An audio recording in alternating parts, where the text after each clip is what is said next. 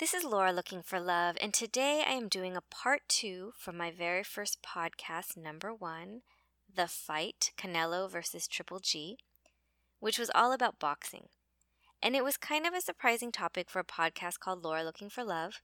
In fact, one of my friends got very upset after listening to it because he thought it was going to be a podcast about dating. And because it wasn't what he expected, he got irritated.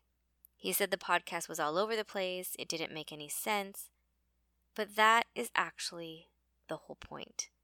Getting out of our comfort zone, seeing things from a completely different perspective from what we are used to, that may not make any sense at first. And it's actually quite normal to feel upset when things are confusing. However, if we can work through our initial feelings of discomfort and continue to look from this new perspective, we may eventually get to a space of freedom, one that is filled with love, and not love in the traditional romantic sense, but love that speaks to our spirit, rather than our desires and needs. So I want to talk again about boxing, because when I started this podcast, I had just seen the big headlining fight between Canelo Alvarez and Gennady Triple G Golovkin that happened in September near or on Mexican Independence Day.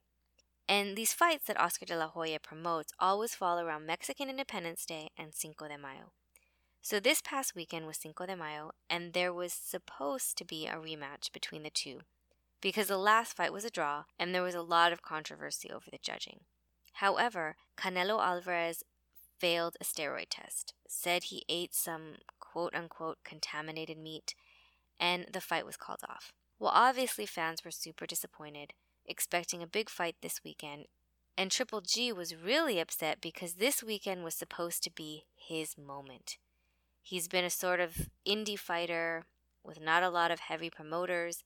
He's worked really hard to get to this place for this anticipated Vegas fight. But instead of sitting at home feeling upset, he decides to fight anyway on Cinco de Mayo, not in Vegas, not against Canelo Alvarez, and not for nearly as much money, but at the Carson Center, home of the LA Galaxy soccer team. And there's not a lot of promotion. I actually didn't even see or hear about it until after the fact, but it was a sold-out event. He ended up knocking out his opponent in 2 rounds, and when the fight was over, the entire crowd started chanting Triple G. And the reason this is important is because Triple G is from Kazakhstan, and Canelo Alvarez is from Guadalajara, Jalisco, Mexico. And one thing we see in boxing is when a fighter fights, he often fights for the country he is from, sort of like the Olympics. So, for example, when Manny Pacquiao was fighting, Filipinos and Filipino Americans would fill the Vegas arenas and all of the Philippines would watch. And so when Triple G and Canelo had their first fight, a huge portion of the audience was Mexican and Mexican American, and they were cheering for Canelo. And because there aren't a lot of people from Kazakhstan here in the States, the crowd overwhelmingly favored Canelo Alvarez in the beginning. But as the first fight progressed and Triple G began to show he was the fighter with so much heart and a lot less fear, the crowd sort of turned. Not everyone, but there was a definite shift, especially at the end when it was obvious that the judges didn't score the fight fairly.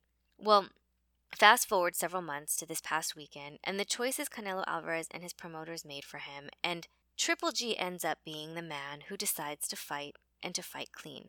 And the entire Carson Center, with a majority Mexican and Mexican-American crowd, no longer was cheering for the man who represented the country where they or their families were from, but for the man who had the more tenacious spirit.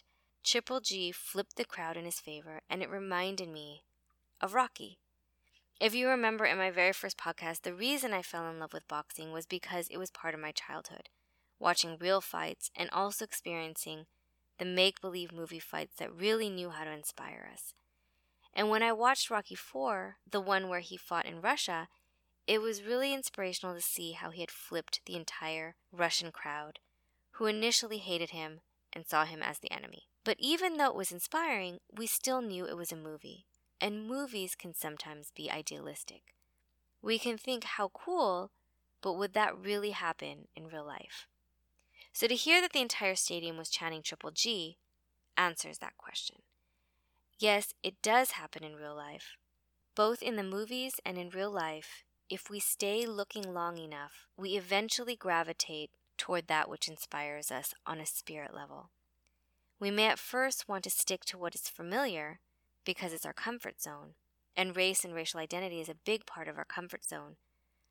But just like with this podcast that may upset people because it's not what's familiar, if we're able to get beyond our initial disappointment for that which we were expecting, and we just keep listening and keep looking, we may eventually be able to see what is beyond the surface, beyond the obvious, and get to the spirit space where obstacles aren't relevant, limitations don't exist, and fear disappears.